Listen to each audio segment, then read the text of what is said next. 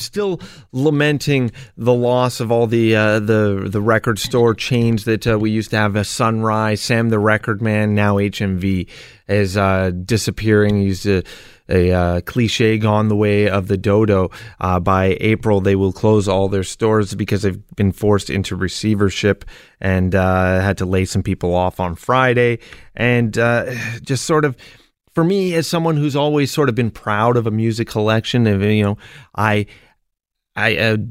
due to limited space, I've packed my CDs away. They're all in storage. They've been converted to digital, and I stream a lot. I still listen to a lot of radio. I still listen to a lot of music radio because there's sort of I like that kinship of the person on the other end, and that they can communicate something back to me. But when it comes to my general day-to-day at-home music I tend to be listening to streaming. So I'm partially to blame for all this, but going with it is sort of that idea of that collection, that thing that you put on the wall and someone comes over to your house and says, "Oh, that's a great album. We should listen to this right now." And, I keep my DVDs and Blu-rays displayed, but that's only so long now too, because as more and more streaming services become available for that, it all disappears.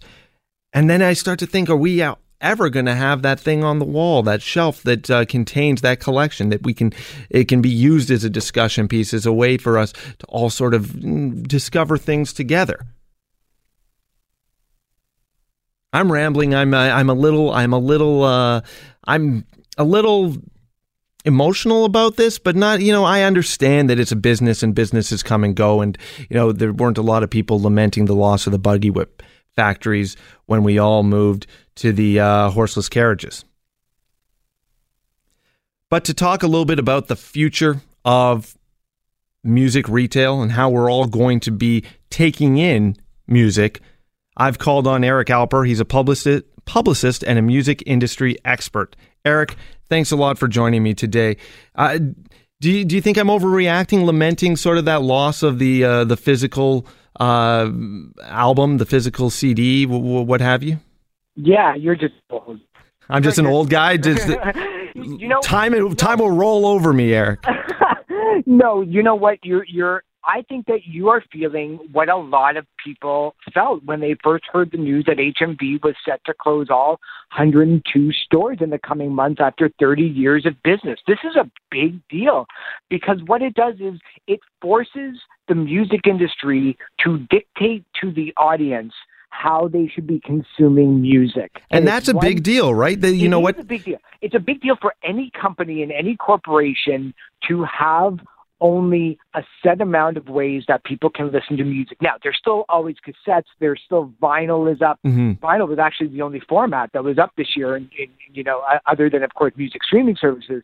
But globally, digital music revenue overtook CDs in 2015. Yeah, absolutely. And it actually turned out that catalog albums, older albums that had been previously released, overtook new sales of albums. Wasn't the number one selling album last year a Mozart box set? Yeah, it was a Mozart box set because it had over 100 different CDs in them. So they actually tabulated as 100 sales. Oh, okay. So really all it had to sell was like 6,000 copies in order to tabulate 6 million. But, interesting concept because when 45s were around in the 1950s, and then that led to the vinyl record and the album cycle, then you had the 8-track and cassettes and CDs. There's been a long life of these physical formats, and people just can't wrap their head around not wanting to hold something, to read the liner notes, to check out the photos, to read the names of the people that were involved in the making of that album or of that single. But digital, it still has a physical presence. It's in your phone. It's on your hard drive. It's on your computer. Sometimes. But this new generation of music lovers, I would say the ones that are 8 years old to 15, have very little interest in ownership. We see that with Netflix. We see that with ebooks. And now, of course, we're seeing it with music. And, I know that there's a lot of different services, whether it's Spotify or Apple Music or Deezer out there to stream that music from. But is there still going to be a demand? I know, with the uptick of vinyl and apparently cassettes, there's a resurgence of people looking for those formats. will independent record stores get buoyed by the loss of these big chains? I think that there's still going to be a need for CDs for the next 5 to 7 years. There are a lot of people who are just not going to go on the music streaming services, even though that they probably will feel very comfortable with them. But it took a long time for Netflix to get to the point of where they are. And it's going to take music streaming services a little bit of more time to reach that tipping point. We'll probably see a lot more deals like we have in the States, where AT&T bought 33% of Tidal. And so you'll start to see your cable bill, your phone bill, and then your music streaming service all on one bill. I think when that happens in Canada, you'll start to see a little bit more of an uptick in music streaming services. But, people still like that emotional contact. People still like to have the records on the walls and CDs in their cars. But as anybody knows, if you've ever tried to buy a new car, they don't have CD players in them either. Mm-hmm. So they're kind of pushing out an entire generation of music buyers and lovers onto figuring out what to get them onto that music streaming services. But it's not happening as fast as the music industry would like them to have. Maybe this is the push that allows them to do that. Eric, one thing that you had touched on at the beginning of the interview, you mentioned that this is going to change the way that music producers and music record companies push their music out to the public. In the old days, you could go to a record store, peruse the cassettes or albums or CDs, and just sort of discover things on your own. Now, music discovery changes in a big way because you're really only getting what they're, I guess, forcing out in front of your face.